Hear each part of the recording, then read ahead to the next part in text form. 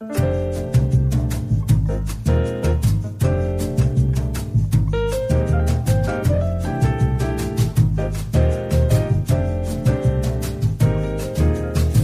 happening? How are you doing? You can't tell me because you're listening to this, but that doesn't mean I don't care.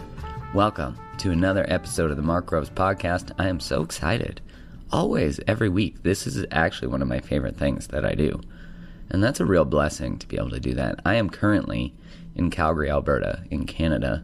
And for those of you who don't know it, it is like the Texas of Canada. That's sort of how I think about it, you know. And this is where I grew up. And it's always beautiful to be home. I had an event here last night. And yesterday, I thought to myself, previously when I booked my flight, I thought, you know what, I'll catch an early flight, then I can catch up with a couple friends that I haven't seen in a bit.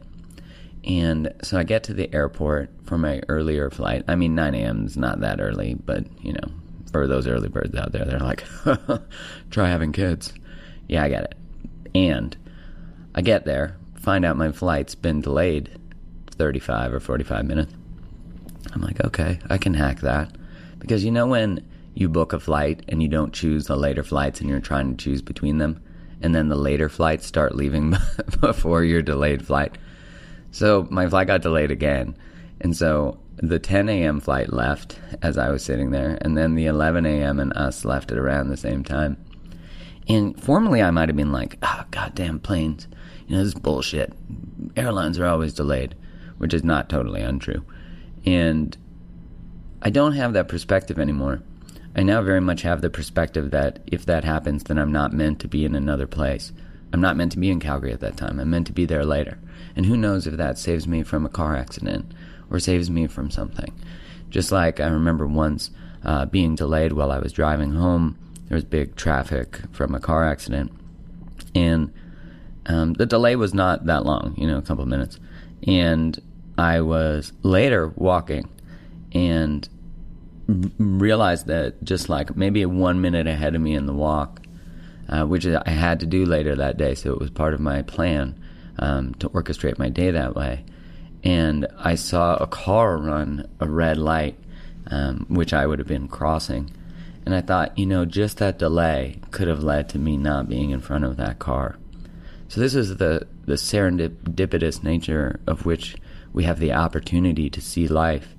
It's a very powerful way to shift your mind when you stop seeing that these things that are inconveniences might be actually saving you from things.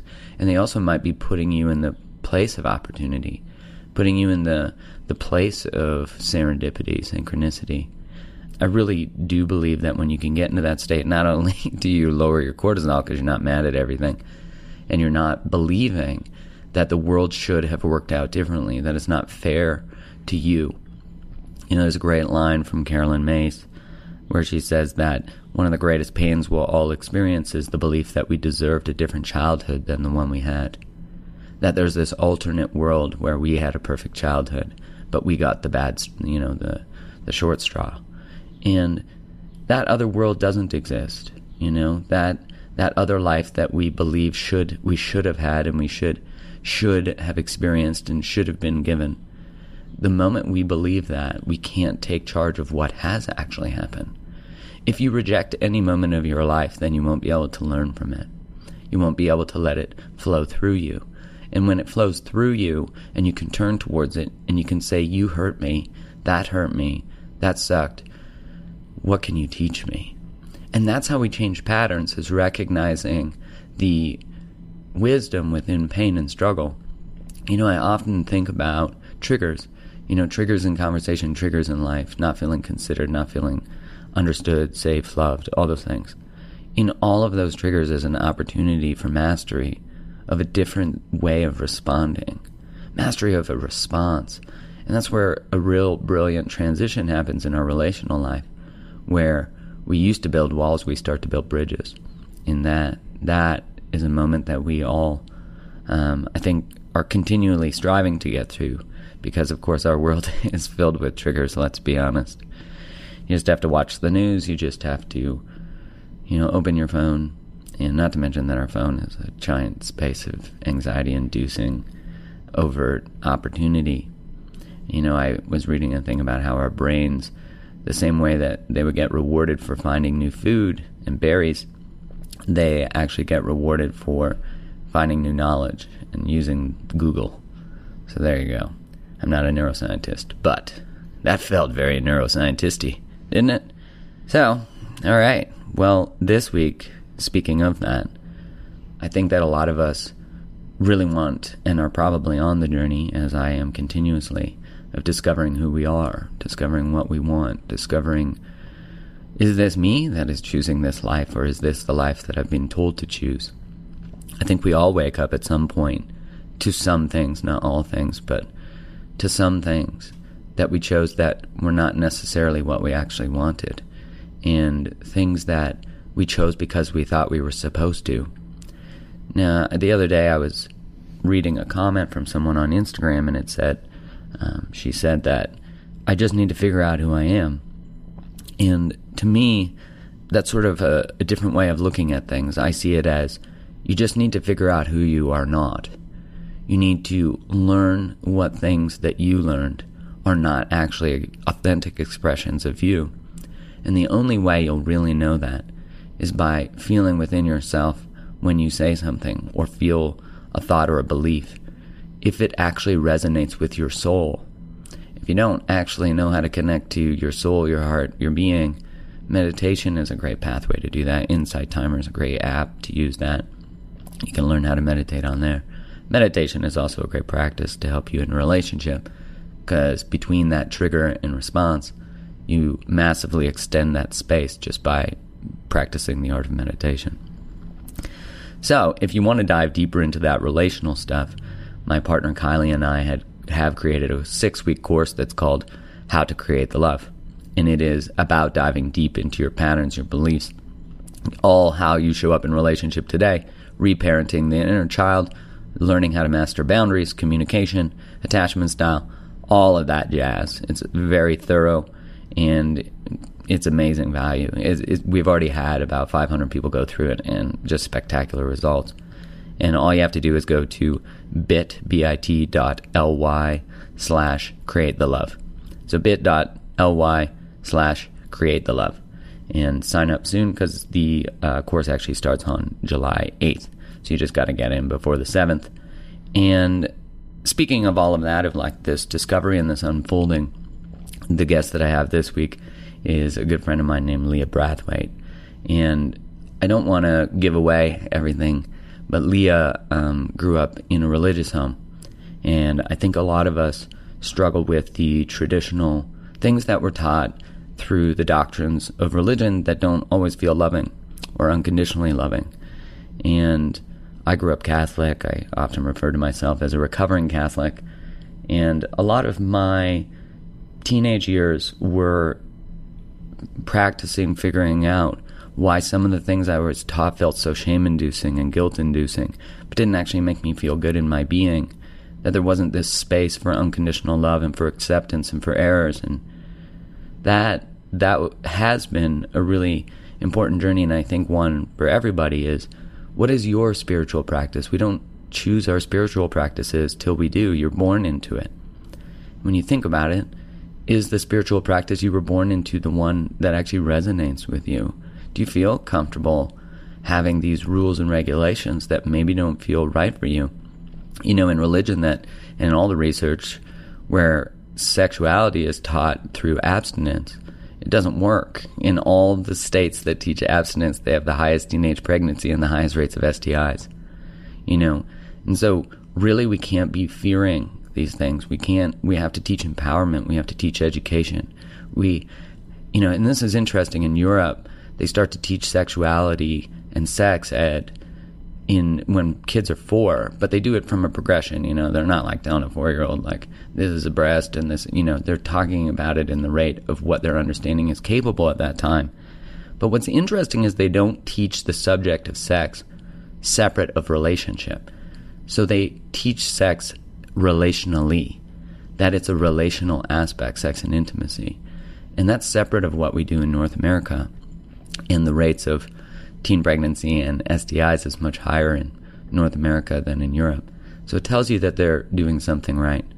So in light of all that, my friend Leah grew up in a religious household, and she unfolded her life and did the process of figuring out who she is. She wrote a really beautiful book that goes through her journey. We talk about all of this. I'm really excited for people to hear this because I think this is stuff that needs to be talked about more. This unconditional acceptance of being human and failing and making mistakes and rising from that, but still being loved, not losing your community and your family because you are human and you made decisions from a lower level of awareness. You know, we make decisions at 20 that we'd never make at 30. I mean, gosh, that's definitely true for me. So without further ado, I'm really excited to share with you this episode. And if you could, wherever you listen to this, give me a 5-star review, that would be amazing, and leave a written review. That's so helpful. And I hope to see you signed up on the course. And we get started on July 8th. So make sure you go to bit.ly/createthelove. And without further ado, here she is. And here I am. Have a good week, everybody.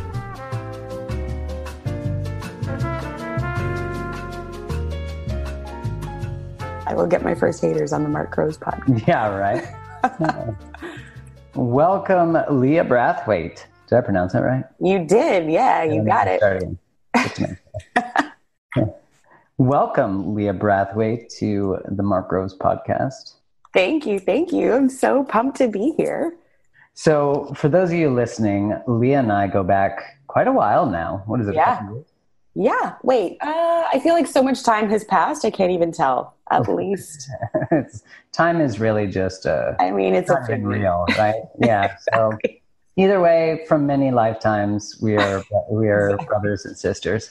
So I'm just excited to share your story with my listeners because I feel like so many people can relate on so many levels. And you talk about things that are very scary for a lot of people to actually confront. Mm-hmm. And I both respect, admire, and all of the above, and I'm inspired by your willingness. Because really, in a lot of ways, and for those people listening are like, what the fuck has she done? Like, can we just get to it? In a lot of ways, you know, I remember when you're forging a new path, you're the one taking all the bushes to the face. Oh, totally. And I feel like you took a lot of branches to the head. Yeah, there were a few for sure. Definitely, yeah. So you wrote a book, mm-hmm. which came out called A New Way of Life, a guide for transformation from living a lie to freeing your soul. Yeah. Pretty heavy title. It's a fucking title, right? Right. Okay, so let's just get right into that. So in that subtitle of like a guide from living a life, transformation from living a life to freeing your soul, mm-hmm. where did that start? What were the lies that you lived within, or like what layers? Oh my gosh, there were so many of them. But I think it came to a point where I just realized I wasn't living as who I actually wanted to be. And the things that I wanted to accomplish seemed so far outside of where I was able to reach from where I was that I really just needed to figure out who I was and move in a different direction. And the whole story kind of is wrapped up in this book about how I left my religion, how I left my marriage, and how I had kind of essentially left the entire life that I had constructed for myself based on what I thought other people expected of me, or based on what I thought I was supposed to do as like the good Christian girl. And it was really about the journey of finding my own way. Finding my soul, connecting with that part of me that wanted more than the life that I was settling for. And it was the steps that I took to kind of move into a new space and really take responsibility for my life and reclaim my life, essentially. Yeah, and I think so often what you're saying about when you know that saying, you can't see the forest when you're in the trees. Oh, totally. Yeah. And when you're in the life that you've constructed, mm-hmm. and all of a sudden you wake up in that life and you go, holy shit, I'm in a story that is actually not my story. Yeah. I know what it's like to wake up in that moment where all of a sudden you're like, but I didn't choose all of these things, but I did choose all of them. So it's a weird paradox to be living in. Yeah, totally. And I know, like, for a lot of people and a lot of the women that I work with, we have these stories, and even for men too, we have these stories of what we're supposed to do by a certain age. There's like this program checklist of like, okay, you go to school, you get a job, you find your career, you find your partner, you get married, you have kids. And so I was living my life according to this checklist that was essentially programmed for me. And I didn't even think twice about it until I got to a point where I looked around and I was like, what the fuck? Like, I am not happy. I have all of the things that I'm supposed to have, like husband, houses, cars. Like, my life looked great on the outside, but I really just felt so empty inside. And I realized I was on this constant treadmill of like, okay, well, maybe if we buy a bigger house, then I'll be happier. Maybe once we go on vacation, I'll be able to relax. Or maybe on our anniversary, if he buys me the right present, then I'll feel loved and seen, and all of this stuff, and our relationship will be great. And it was really just these lies that I kept kind of feeding myself. Like, I'm okay. This is fine. This is fine. This is totally great. This is what it's supposed to be like, right? And really just kind of trying to appease this growing anxiety and depression that was building because I was so far removed from who I really was and what I really wanted. So the book is essentially the journey of, if you find yourself in that place, these are the steps to take to find yourself again, to reclaim ownership of your life, and to let go of the lies and the stories that have perhaps gotten you to a place where you feel dissatisfied or searching for more. Well, I'm sure so many people listening, because, you know, on any level at any time, we can be dissatisfied with some area of our life, if not our own, like our whole lives, you know, Yeah. and I think in a lot of ways we feel guilt and shame for having that feeling, especially if what we have is what we were taught to want to have, and our relationship isn't bad, but it's just not fulfilling. Yes. Yeah. You know? And so then we want to like nuke our life, and you know, but there are steps you can take in order to move through that. Although sometimes nuking your life is actually an effective strategy. I mean, there is that way to do it for sure. And like you were saying before, there is this kind of shame or this guilty feeling that goes with having something good, like it's fine, it's not like horrible, and wanting more still.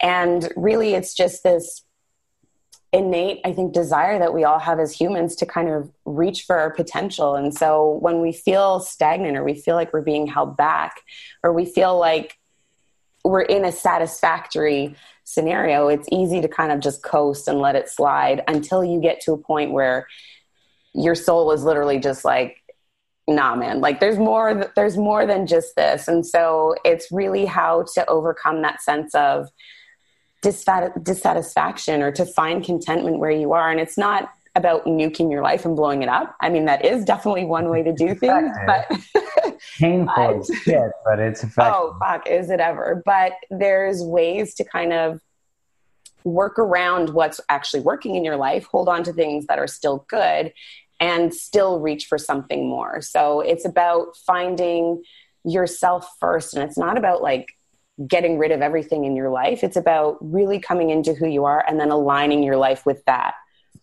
And oftentimes, like, if nothing changes, nothing changes. So there are things on the outside that are going to change, like relationships and that sort of thing. But when you start to really own who you are and align yourself with the things that are meant for you, your whole life literally transforms. Yeah, there's that when you start to get on the path that you can feel exists outside of the path you're on. Mm-hmm. I feel like, though, as humans, I can't speak to any other, as reptiles, you know, but as humans, when we have this awareness of a different place that our soul is calling us to, mm-hmm. and we don't acknowledge it or don't turn towards it because of the guilt and shame, then it keeps marinating and growing. Totally. And the pain of that, the anxiety, the depression of not moving towards that causes us to double down on the other life, you know, and I totally see this a lot, you know, it's like if Christians have beliefs that are being challenged that they know in their soul, and I'm not speaking just to Christians, but that's just mm-hmm. an example of all religions that have flaws in their doctrines, which all religions do, you know, no offense to anyone listening. But as that happens, they double down on a commitment or a belief, and they hold tighter to the religion. Just like you said, like maybe if I buy a bigger house. Yeah. Right. And I literally did that. Like when I had those crises of faith, I call them, or those moments where I was literally like, I don't feel good about this. Maybe I just need to pray more. Maybe I just need to like dig in a little deeper. And really that's what that wasn't it. The anxiety that I was feeling was this dissonance between the truth of who I was and what I was trying to fit into, to basically fit in with everybody's expectations, or what I thought everybody's expectations were. So what were the layers? So you grew up as a Jehovah's Witness, right? Mm-hmm. And I think J-Hos can be called. Is that sure, J-Dubs, J-Hos. Oh yeah, J-Dubs. That's right. That's the acronym. I'm like, J-O, that's probably not as great. But J-Dubs. Real PC there. Yeah, real PC, really. This podcast isn't known for its PC. No. I'm on a roll. So a J-Dub. So I don't think J-Dubs can even do yoga, right? Technically, to the letter of the religion. It's definitely not encouraged. And it's funny because when I was in college, it was something that I wanted to do because I went to school for dental hygiene, and it's such a physically demanding job. And I wanted something to stretch and to really sell the physical tension of it. And so I had actually started taking a couple classes. And when I let some of the friends that I had in my congregation know, they were just kind of like, oh, and it was such an uncomfortable feeling because the practices or the principles of coming into yourself and meditation and that sort of thing that is taught in yoga doesn't really match up with the dogma or the teachings of the specific religion. So yeah, it's not something that they're really I guess they're not encouraging. They're not at all. You know what? I noticed your lower back has been bothering you. You should go do some downward dogs. That's not. So what were the layers of tell us what was lie you, or the lying version of you as you woke up and you unpeeled those layers? What had you constructed for other people? Well, I think it was not even just the religion. I think it's something that we all kind of go through as we move through our childhoods. We're bumped by experiences that we can't necessarily regulate or understand for ourselves. So whether it's a parent who doesn't give us attention when we really want their attention, or a kid at school that's mean to us on the bus, we start to create these stories about ourselves, and we make these meanings about who we are based on how other people receive us. So these stories began for me, or these lies began really early on, even before the understanding of a religion. And it was the upbringing that I had, and the way that my parents' relationship was, and the way that my family's dynamic was, because it was a challenging childhood. And the stories or the lies really started there. It was this sense of unworthiness that began at a really young age. It was this sense of unimportance, or only really being seen when I was performing, or only really getting affection if I would do something that would make somebody happy. So the lies began as becoming a people pleaser, learning to read other people's emotions and be what they wanted me to be so that I could get affection in a specific way, or really being driven to perform. My affection from my dad especially came from when I did something that would make him look good. So all of a sudden it was really this idea of okay, if I can just be enough and get good enough grades or whatever it is. So it created this whole system that love only comes through work. It's earned. It's not something that's unconditional. My value was only in what I could provide for others. And this sense of boundaries, I had no idea what a boundary was. So I was just your emotions are my responsibility. You're mad? Okay, cool. I'm going to do something to make you not so mad. Or if you're mad, it must be because I did something wrong. So I grew into this whole story, or these lies of really not having my own sense of identity and looking outside of myself for validation, for affection, for any of my needs being met. They were really tied up in other people. And then on top of that, having a really suppressive religion that kind of doesn't govern any sort of independence. It's you're just a human and you don't know how to regulate yourself. So you need this religion to kind of tell you what to do. That really negates any sense of autonomy over your life or any sense of ability to really make your own path in life or really kind of forge your own way. So all of those things kind of compounded into this one moment where I realized I felt like I was in somebody else's life. Like I had a moment where I was just like, what have I done? Like I'm looking around, it looks like I should be happy. On the outside, my life looks perfect. Yeah. But I was just so empty inside because I had no idea who I was. And I really had no idea what I wanted out of life. I was just kind of going through the motions of what I thought being a human in society was.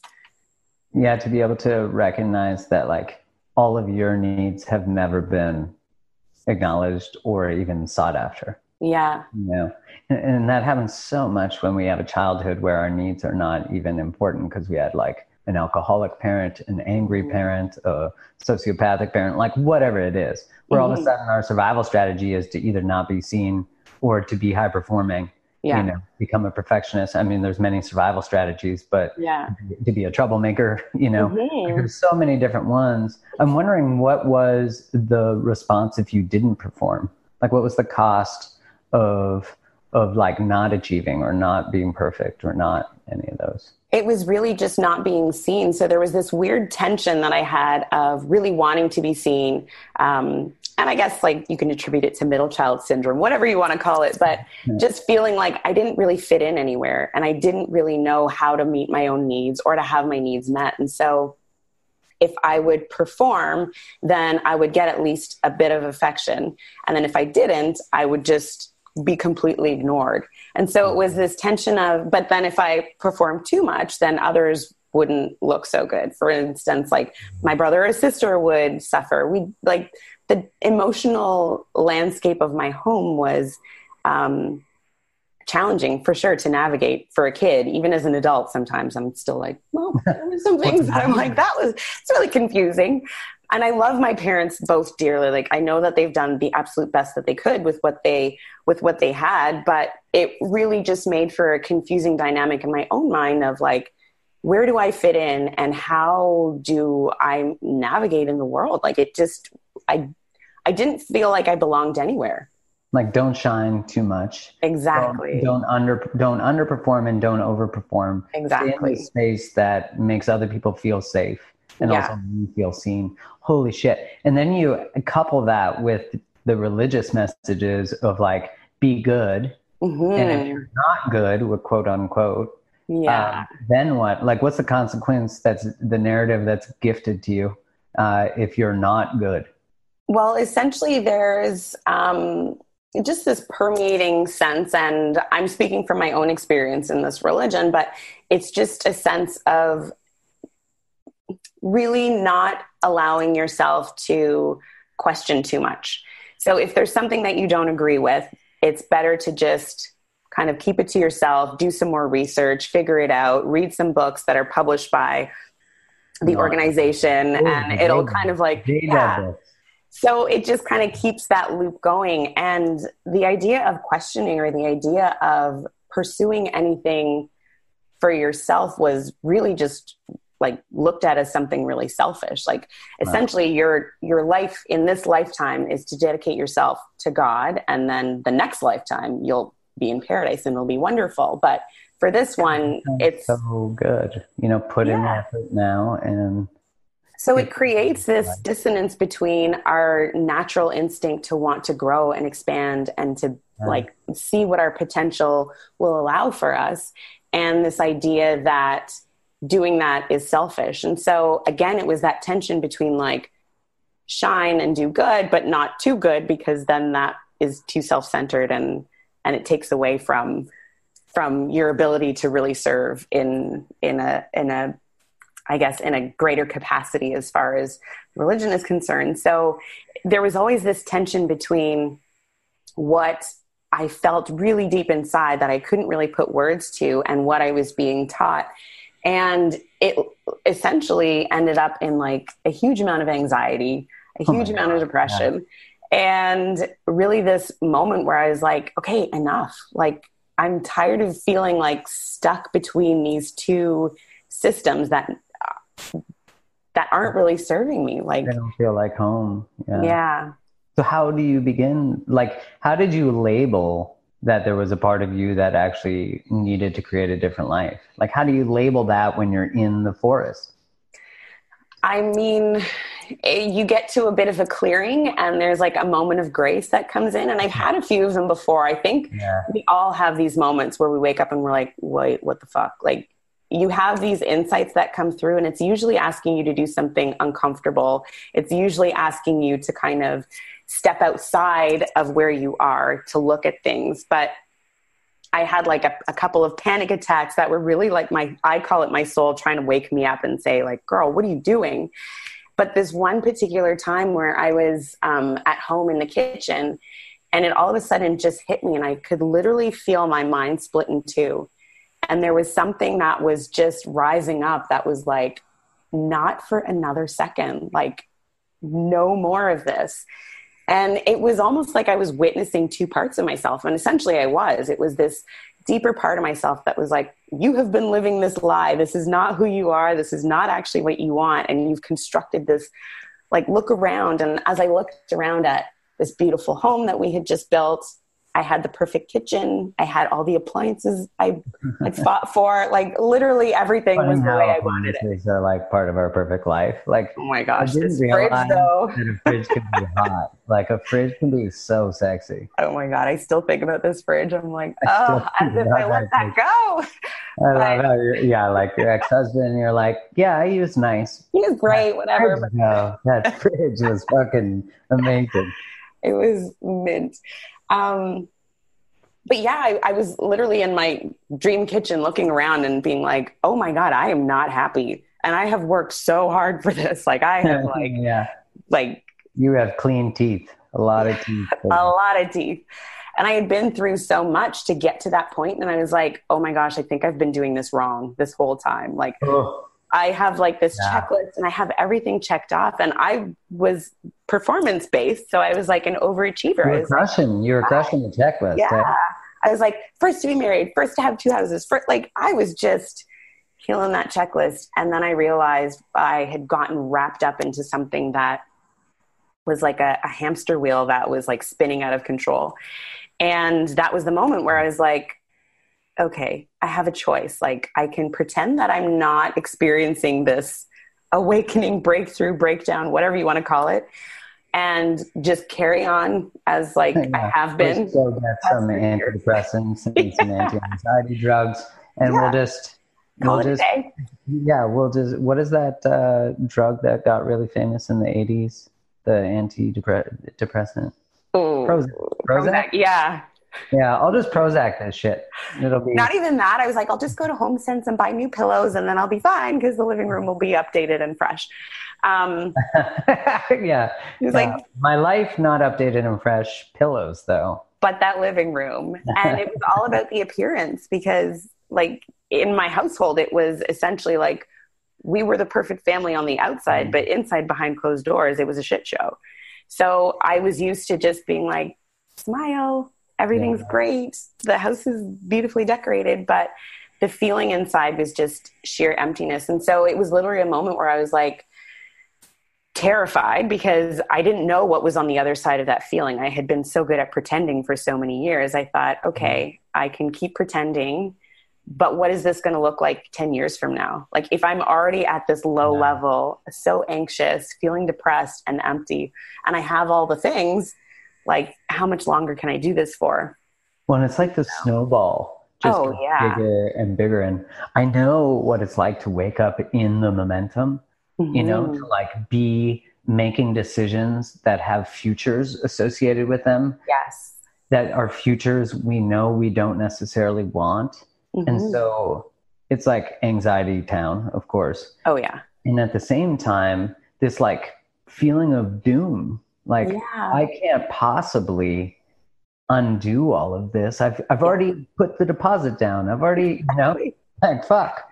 Oh my gosh, that's the story that I was telling myself. And for so many major decisions in my life, I was like, well, I mean, I don't love cleaning teeth, but I just spent 2 years and a whole shit ton of money on it. So I might as well make the best of it. Or I've been in a relationship for this long and it doesn't feel right. But the next step is to get married because family pressure, religious pressure, like pressure, and just buying into these ideas that are not really our own. And then you realize, you look back and you're like, ugh, well, now everybody showed up for a wedding and I can't send them all home. Like they bought gifts, or now I have this mortgage. I can't just blow up my life because I have responsibilities. And so we dig ourselves deeper into these lies that we don't even want to believe. And then it's like, okay, now what? Where do I go from here? When it's so hard to have that conversation safely with people we know, because our own questioning of everything starts to scare them about their own life and everything they haven't questioned. So it's kind of like when one person wakes up, it invites so many people to wake up around them or to suppress them again. So to almost like double down on the religious pressure, double down on the why are you even upset? You have everything. Yeah. It's why like, can't you be grateful? Exactly. That's what it was. And that was like one of the biggest like fears that I had, that somebody would think I was selfish or ungrateful, because I was really grateful for everything. I just wasn't happy. And that made me feel shameful about it. So much shame to want more. Yeah. To crave more, but to also know you've never allowed yourself it. Yeah. That was a space that I saw all the ways that I didn't allow myself to live fully. Like, man, because your woke up to like, your way out was about a total rebellion. Like everything that was demanded of you required a complete rebellion. Yeah, in so many ways. And it first started that moment in the kitchen when I'm like putting away groceries and my husband at the time walks up and he's like, what the hell's going on? Because I literally had this panic look on my face of like, something's happening and I need to make a decision right here, right now. And I chose to speak up instead of being like, oh, I'm fine, it's great, like whatever, like I usually did. I was like, I think there's something wrong and I think I need to see a therapist. And he was like, okay. And that was the beginning of it. Just taking that one step and choosing to honor that feeling that I was having, choosing to honor myself, was the catalyst for so much change. And it doesn't need to be a major blowing up of your life to start a transformation. It really just takes like 10 seconds of courage to choose yourself in a moment, to say, no, I'm not okay. Or to say, I don't want this to continue, to acknowledge that there's something else going on. And then from there, the next right step appears in front of you.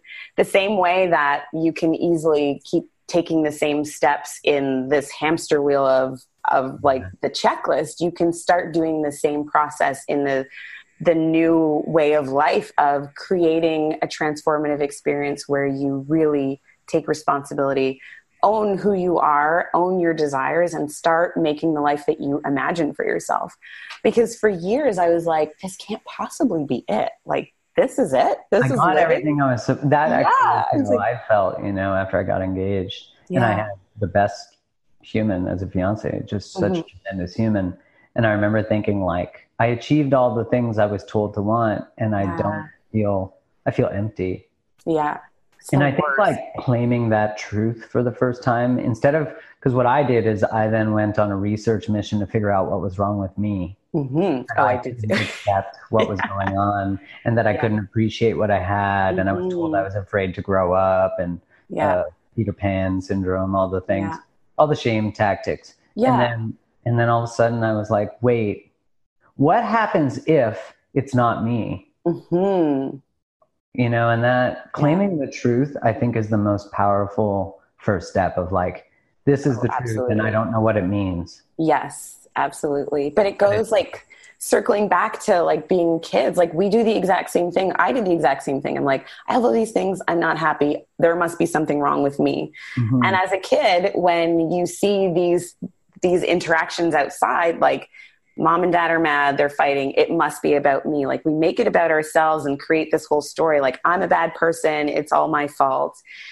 And that is kind of the lie that carries us through so many years until, like you said, we illuminate the truth of like, what if it's not me being a bad person? What if this thing that is really powerfully driving me inside or really calling to me deep in my heart is actually what I need to be listening to instead of trying to shut down? And that's when everything starts to open up. And so it was the same with me. I was like, there's got to be something. I think there's something wrong with me. I need to see a therapist.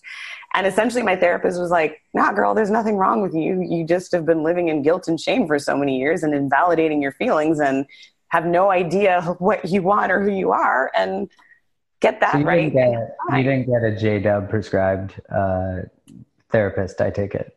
No, well, actually, therapy was also something that wasn't like high on the priority list of ways to do it. It was more like read the Bible, meditate some more, talk to the minister. Yeah. What do you call it? Elders. So there was even that name automatically creates hierarchy. Yeah. So no offense if you're a J-Dub listening. You're really going for the J-Ho. I almost want to say it, but then I reckon it's just Jehovah's Witness, J-Ho. It just seems so easy. Mm-hmm. But yeah, so you go to a therapist. Therapist is like, it's actually not you. You've been not paying attention to your feelings your whole life. Mm-hmm. What are your feelings? And was it like, because I found when I actually pulled the plug on, I was like, ooh, I've missed this. I've not done this. Mm-hmm. I've missed this opportunity. I didn't travel Europe because I was afraid. Like all the things I didn't choose, I felt the pain of that. Mm. And it felt like a Rolodex got, when you see people draw that art where each page and then you flick the page. And yes. That was like my life. I saw all the moments that I sold myself out and didn't live my own truth. Mm-hmm. Totally. There was definitely a lot of that. And I think in any kind of healing, transformation, growing journey, there's the realization of all the times you abandon yourself. And then there's the realization of all the moments that you had, of the life that you had lived before that aren't going to come into fruition. So there's like this weird pool of almost like grieving that has to happen of everything that you constructed, that you let go of, everything that you denied, that you really wanted, or all those moments where you abandon yourself. Essentially, there's this understanding and this acknowledgement of all of that. And it comes in waves and it comes in uncoverings. But what really kind of started after that was this whole journey. It was the first time where I was like, okay, I'm just going to keep putting one foot in front of the other and uncovering who I actually am and what I actually want. Because as soon as I realized I had no clue, it was really just this whole overwhelming sense of like, I need to start learning. But right around the same time that happened, I had started to pull away from the religion because I was noticing more and more that when I would be sitting there, I'd be hearing things and I'm like, I don't agree with this. Like, and it's not like it was something new. It had been going on for years, but I think with age, you kind of like get less tolerant of bullshit. You get less tolerant of things that... God, if only we had that as young people. Oh my gosh. Right? I think it wasn't safe as teenagers, but like 25, if all of a sudden we were like, that's bullshit. Because at 45, I'm not 45 yet, but I already adopted that's bullshit a little while ago. But I think you do when you wake up. Because when I wake up, I don't mean hierarchically. I just mean when all of a sudden you wake up You're more aware, your conscious patterns, those things you've been doing that have been blind, all the programming, all the media, all the marketing, all the systems. And all of a sudden you're like, fuck. Yeah. You're just like in this soup of like, oh God. And I did have a moment earlier before when I was in my teens and I was like, oh God, I don't agree with this. But there was a traumatic incident that happened and I got afraid of my own desire for more. I got afraid that I was being selfish if I went in pursuit of what really set my soul on fire. And so I just relegated back to what I knew, that safe, comfortable zone of being confined to the church, listening to my parents. They're the only ones that have the answers. It's safer in that than it is to be outside on your own. And I write about it in the book, this whole moment in time where I literally chose to abandon myself. I had just started waking up to this idea of like, what love could be in an unconditional way, in a way that I didn't have to perform, in a way that I could be myself and still be accepted. It was the first time I really felt this acceptance from somebody else, but also of myself. And shortly after that, there was this experience that I went through in my family, a trauma that happened that I was just like, nope, you know what? This is what happens when you try to do things on your own. It's too scary. I can't do it.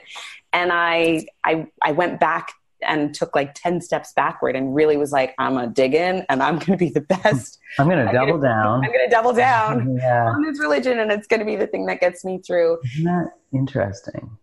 Because, you know, sorry to interrupt. I was just thinking as you were saying that we, in that moment where we let go and we surrendered and we allowed our wings to reach out and fly, and then we get slapped or our wing gets clipped or whatever happens, we fail, quote unquote. And then we go back and see, oh, well, that's why the systems are in place. Exactly. That's why God is here for me. Yeah, because I can now let go and let God.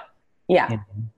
You give up control and responsibility of your life, and you're like, cool, I'll just be in like the pack, the safety of it. And I don't have to do anything scary.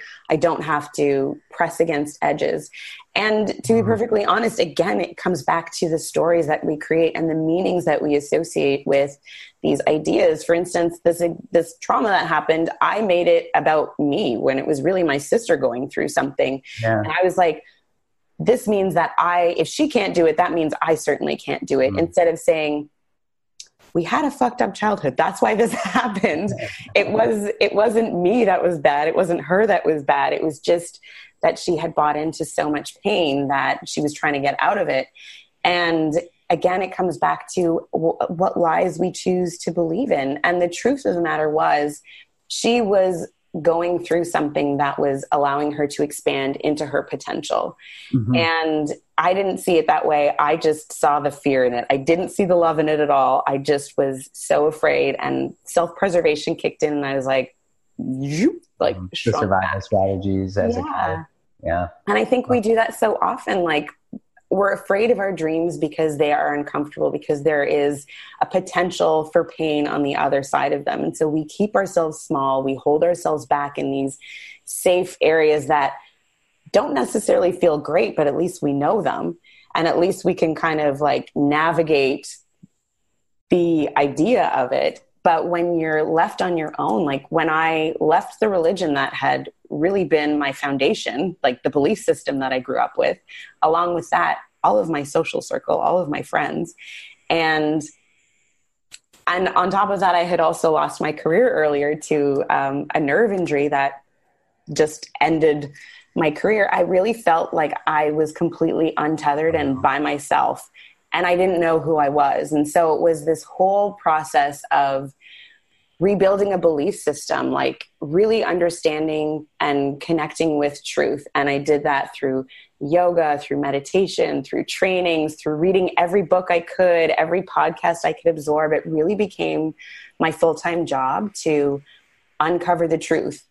And it was, it started like when I lost my career, and I realized, okay, well, if I'm not my job, then who am I? And that was the beginning of this idea of like, I might be a little lost here. I might be a bit confused about things. And so a decade later, I've come to a place where I know who I am. I know what I want. I can accomplish things. I have full responsibility and autonomy over my life. And I'm now able to guide other people through that process and help them on their own evolutionary journey. Because really the book is essentially to help people avoid the amount of suffering that I went through. Because there was a lot of years of struggle. There was a lot of trial and error. And there was a lot of pain that could have been avoided had I had kind of an outline of something, but I was really starting from scratch. Like it was like I was reborn. Branches to the face. Oh yeah. Like left, right, and center, like going through disability, going through divorce, going through depression, like all of those things. Oh my gosh. It's like thing after thing, and it's like, it's hard in those moments to believe like this is all for the greater good. This is, oh yeah. that mentality gets built through that, when you know you can, then, but when someone else says to you, like, hey, like, this is all just bringing more joy. And it's like, and oh, fuck you. This is not joyful. Right. This is not Yeah. fun. It's like, wow. Yeah, maybe buy me something, Yeah. Like, get me out of this, essentially. Yeah, like, show me the path, which, I mean, I have watched your transformation even just in the last 2 years or whatever time, obviously not a construct, so in the last lifetime. But I've watched you, like, and I think there's no better than a teacher that has walked the actual path and then taught from the space, because you're a master at that. You know how to do it. You did it. And, your life now is such a reflection of that. Yeah. And I think on the other side of it, you can look back and you can glean the gifts from everything that we go through. And I can honestly say, like, the really shitty times are really just what not to say that they're in your favor necessarily, like, they're not great things that happen, of course, but what you choose to take from them and how you choose to interpret them, it can either be you're a victim of it or you become so much stronger from it. And I think in everybody's journey, there's moments of transformation, and you can either become a victim and say it was everything outside of me that happened and that's why, or you can say all of this stuff happened and because of it, I rose above it. And it's really a matter of choice, like how you choose to look at things, how you choose to move forward through things can either empower you or disempower you. And it's up to you to choose how you want to see it. Yeah, I always think now, like, this was not my perspective at 27 when my life melted. But I think now, and probably for the last 10 years, maybe, I have had the perspective when I'm in pain and in a shift or in a lesson or in the shit that I'm like, something greater is unfolding for me. And from me, like a greater version of me is being birthed. And I was listening to Abraham Hicks.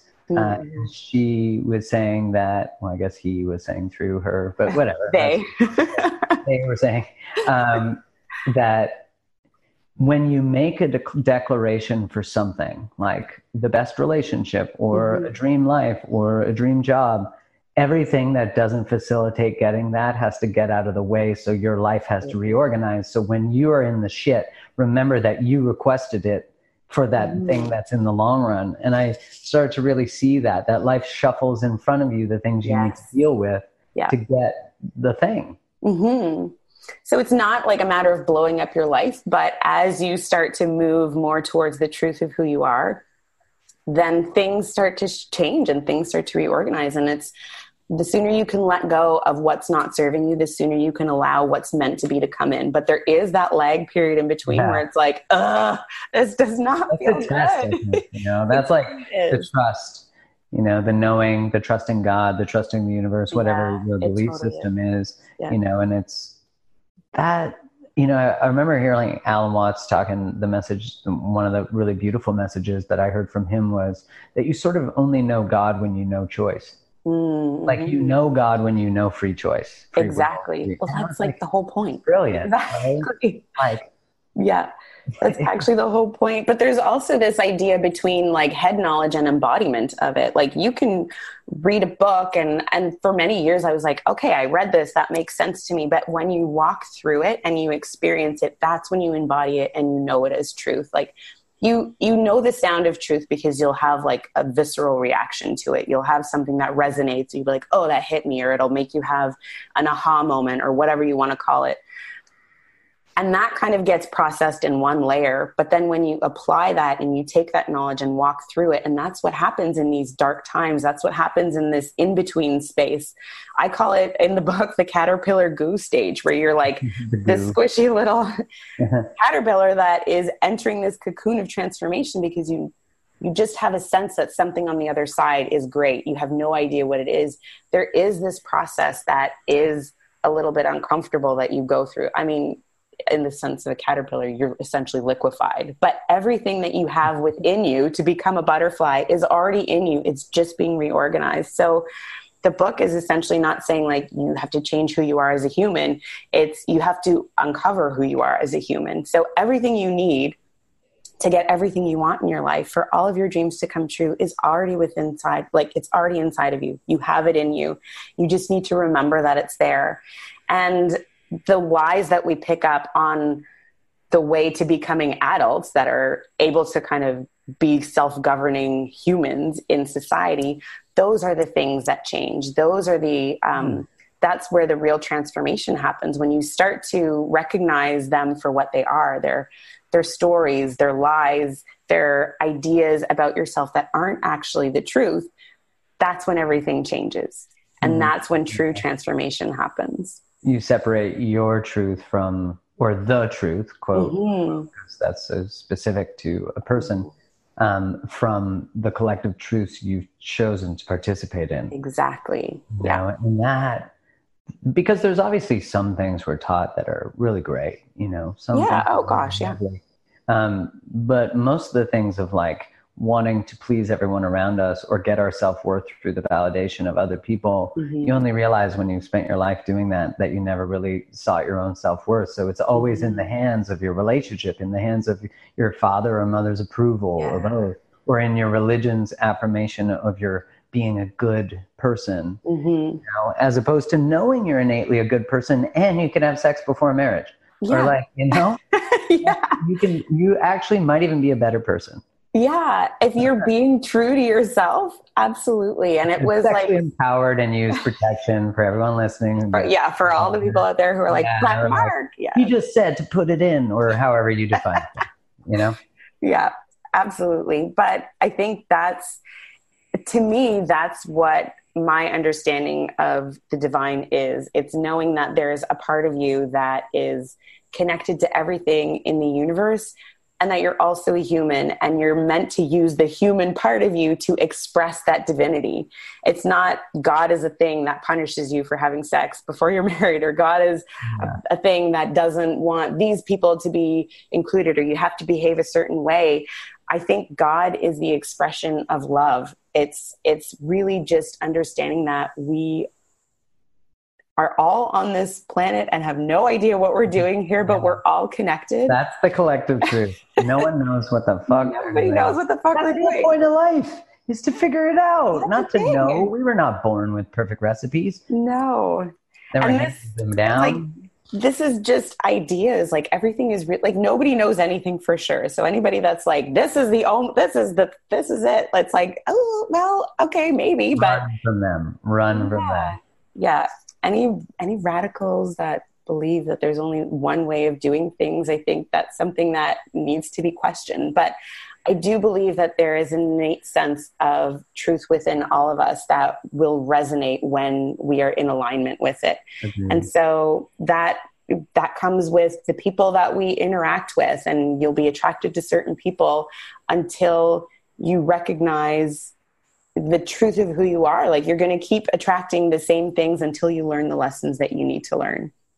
Essentially, that's my core belief, is that I fully agree with you. Patterns only repeat themselves until you change it. Till you change. And then you're like, choice. Look at that. One choice, completely different life.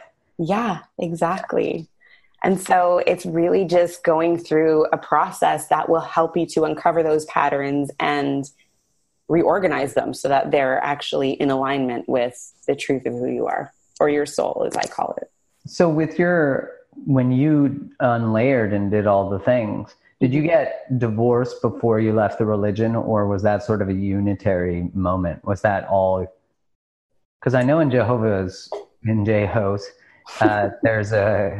divorce is not celebrated. Yeah. You know, like most religions. Yeah. But like I have a really good friend whose family basically just abandoned him because he got divorced, and he hasn't spoken to them in like fucking 18 years. Like you know? that, I mean, yeah, that's another podcast episode. That's bullshit to me, but to be punished for your humanness is fucking bullshit. It gets me I'll get so mad right now. So I can't. No, I get pretty fired up too. So let's divert and I'll take it. Such the ultimate punishment to a human is to be cast out of their community and their system, which is the whole point of doing that, so you can maintain control of someone. If you use fear as a weapon, everybody don't even get me started on that. But So how did that go? How did the series of events go? Essentially, I started pulling away from the religion because I was having such a dissonance with what I was hearing, and what I just was like, I can't buy this anymore. Yeah. And as soon as I was like, cool, okay, I'm standing up for myself, I'm choosing to not be guilted into going to meetings anymore, I'm leaving this religion, it was like, oh shit, I have made every decision in my life based on the belief structure of this religion. And that includes the person I married, the people I hang out with, like the job I chose, like everything was wrapped up in this religion. So everything sort of is like crumbling at the idea. Yeah. Like if you leave the religion, like the whole foundation is based. That's the foundation of everything being built. Oh yeah. It was a big realization where I was like, oh dude, if I'm going to do this, oh boy, everything goes with it.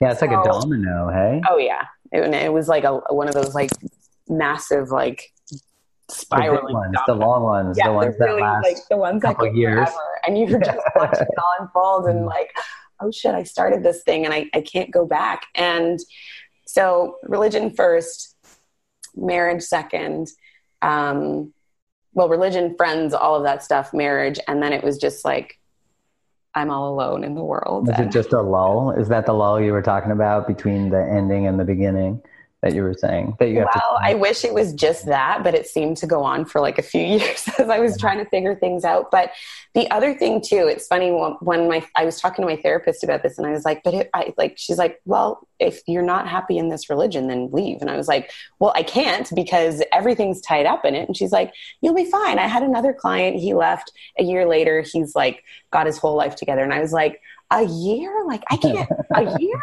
Like that's impossible. I can't do that. I could do another 50 in this way, but exactly one where it's like uncomfortable and where food tastes really good though, finally, and everything tastes better and the world smells better. Right? Like I see in color, I can't do it. Yeah. And then I realized that was exactly it. I was like, oh, it's either I go back to this for like another, like however long, or I do it. And it was actually less than a year. And it's wild. And this is the thing that I talk about in the book. Like when you start aligning with yourself, the universe literally lines up with you and starts like, it's like, oh, this girl means business. And it starts throwing shit your way that helps you along the way. Like you're never left without another step. It doesn't mean the next step that you're going to take is easy.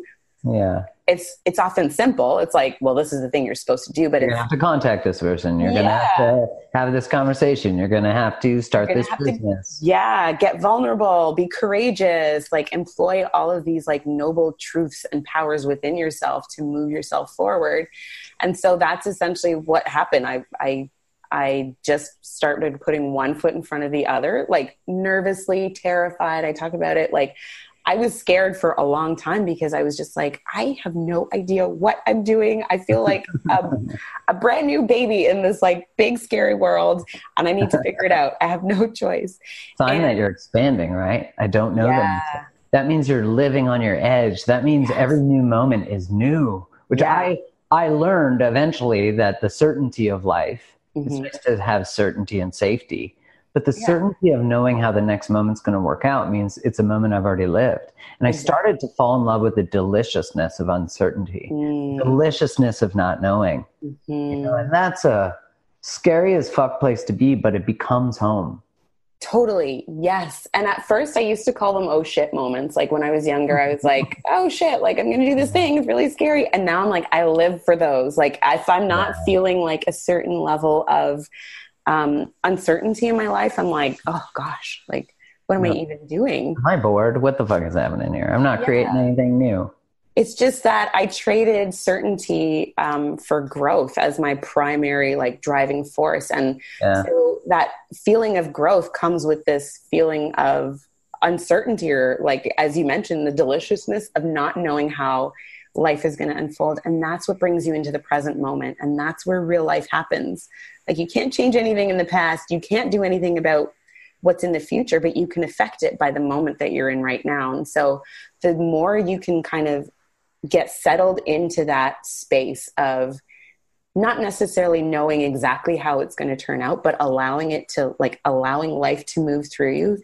That's when things get super exciting. But it takes a little bit of like maneuvering and understanding and learning to find certainty within yourself so that you can confidently stand in that moment, not knowing how it's going to go, and still own it and still like be moving in the direction that you have as far as the vision for your life is concerned. And it's a process, and it took me a long time to figure it out. But, and I think it's one of those things, like it's a constant evolution. We're never like there. You know what I mean? It's like this constant journeying through life, and you just keep expanding. Exactly. So things change, but there is a certain connection that once you have with yourself, that doesn't change. And that's the thing that allows you to keep stepping up and keep growing and keep evolving and keep reaching into the biggest possible version of yourself that you can be. When I think to like that certainty part that we seek outside of us because we are not confident in who we are, starts to become certainty that starts to get internalized. Like no matter what is going on in the world outside of me, I know that the world inside of me is peaceful and there's a knowing, and I'm connected to truth, which means I don't need that validation anymore. I'm not, I don't need to walk around with a kickstand and a cane. Although some people actually literally need to walk around with a cane. So I don't mean it for them.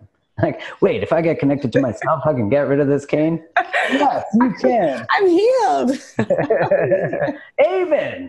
Exactly. Can I get an amen? Yeah, not quite like that, but there's this real sense of certainty. And that's what I think self-love is. That is the elusive well of fullness that we're all looking for in these things outside of ourselves. I know for years I was looking for it in the clothes that I wore, the car that I drove, like the people that I knew were where I thought my sense of worth and value came from, until I started realizing, like, if you just ask yourself the question, like, what happens if you say lose your job, or you lose your partner, or you lose like your looks, or whatever it is, like, if you have your value tied up in something outside of yourself or something that can change, then of course you're always going to be constantly searching for more, and you're never going to feel secure. But if you can build that foundation of connection with yourself and understand that your inherent value is in the fact that you are right here on this earth in this moment, you are worthy just because you're here. And when you own that, and not just like head knowledge, but coming back to that idea of embodiment and experiencing that for yourself by choosing yourself, by allowing your desires to matter, by fulfilling your own needs instead of like relegating it to somebody else to come in and save you. When you can own that for yourself, that is true authentic power. That is where that fullness and that sense of belonging and worthiness really starts to move you in a direction that you can't possibly even imagine. Like, even like this past year, just being able to stand in a place of feeling that for myself has opened up so much. Like, I wrote a freaking book. Like, that's a thing that I didn't even think was possible. And when you were looking at that fridge, you weren't thinking one day there's going to be a book I love more than this. No. Not well. I mean, why'd you got to bring that fridge up again? but really, it's just, I think the thing that we search for most is a connection with ourselves. And as soon as you can get right with yourself, you start getting right with the entire world around you. So it's not a matter of like changing the world. It's a matter of changing your world, like your inner world. And that creates such an effect around the people around you. It causes, like, your elevation and your expansion causes the people around you to rise up to that opportunity for themselves as well. And that's exactly it. Yeah. Your relationships must expand to stay in their expansive presence. Yeah.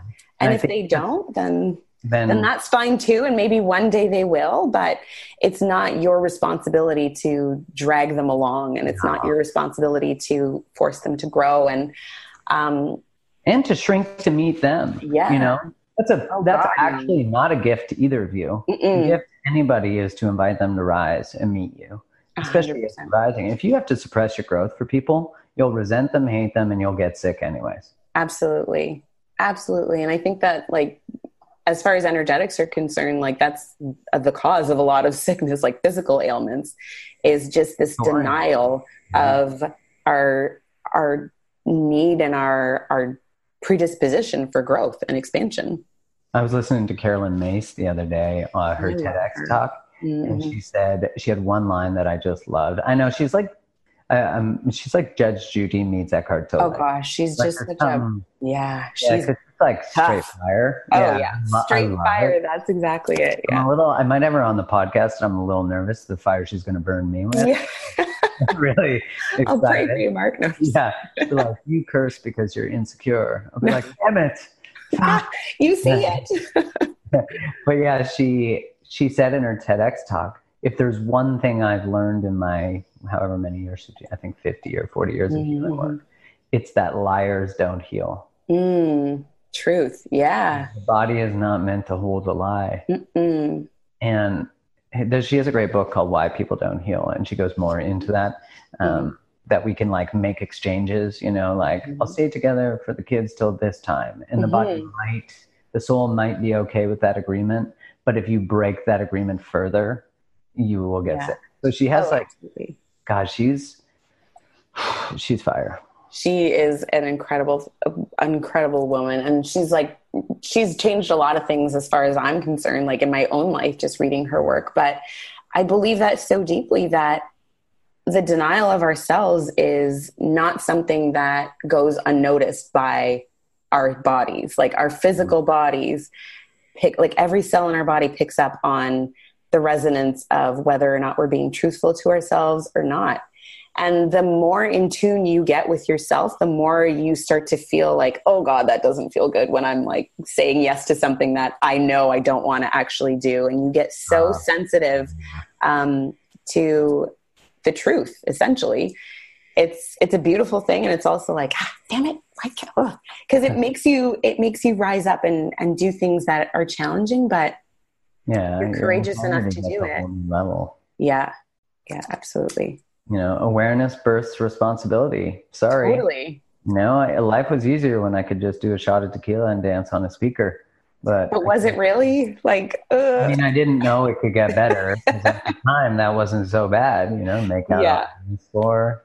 Yeah. Get lost in a bottle of beer. I mean, obviously life was pretty empty at the time, but hey, you had some rap music playing in the background. I felt pretty good for a moment. And you could just drink some more, you know what I mean? And then you get into these cycles of like substance abuse, or like you were saying before, like you double down on the things, like on your coping mechanisms in a big way to get you through that feeling of emptiness. I always think of it like we try to meet needs with wants. So like we need security, so we buy more things, or we need, or we need security, so we demand engagement, or we have a baby. Yeah. Like we meet needs with wants, and it's a dangerous thing to do, but it's what we're taught to do because we have a whole marketing system that's built to make us replenish our feeling of lack. Totally. And then you get to the point where you're like, well, now what do I do? Because I did all this stuff to like fill it up, and I feel like I have to blow up my life essentially. So yeah, it's like this weird cycle that we get ourselves into, and it's like, how do you get out of it? Well, your book is beautiful. Thank you. I had the pleasure of reading it a while ago now. Yes, and writing the foreword for it, and that was also really beautifully done. And I know I said it before, but I super appreciate it. It was so beautiful. It was such an honor to have the opportunity to participate in your journey and to continue to just like watch you unfold and expand. And like you said, the momentum of the universe just like carrying you and propelling you and giving you what you need when you need it. And yeah, it's pretty wild and pretty magical. Like life gets pretty good when you decide to do the work and dig in and be courageous enough to allow yourself to really be who you are. So where can people find you? What do they do? Well, all the places. LeahBrathwaite.com is my website. My actually better spell that out. Website. It's all 26 letters of the alphabet. So LeahBrathwaite.com. You can get the book, you can get my program, get in touch with me. All of the good stuff is on there. And I'm most active on Instagram at Leah.Brathwaite. And yeah, I love to connect with people. So yeah, if anyone is going through something along those lines and needs a shock to the heart, no problem. We'll do that. And your book is A New Way of Life, a guide for transformation from living a lie to freeing your soul. That's it. Yep. Well, thank you for sharing how to do that and give us a little taste on that people can survive when they blow up the very foundation of their life. And yeah, if I could do it, anybody could do it. Absolutely. And it's required, the world needs you in your truth. The world needs you in your essence. The world needs you in that, because that invites everyone to that space. And although transformations are painful, they are invitations, for everybody around. And that's why one changed life changes fucking so many lives. Oh, absolutely. It's a ripple effect. The more love you have for yourself, the more love you are able to extend to others. You can only meet somebody as deeply as you've met yourself. And when you do that, literally everything starts to transform. Well, thank you so much for being on today. Thank you. It's been such an honor.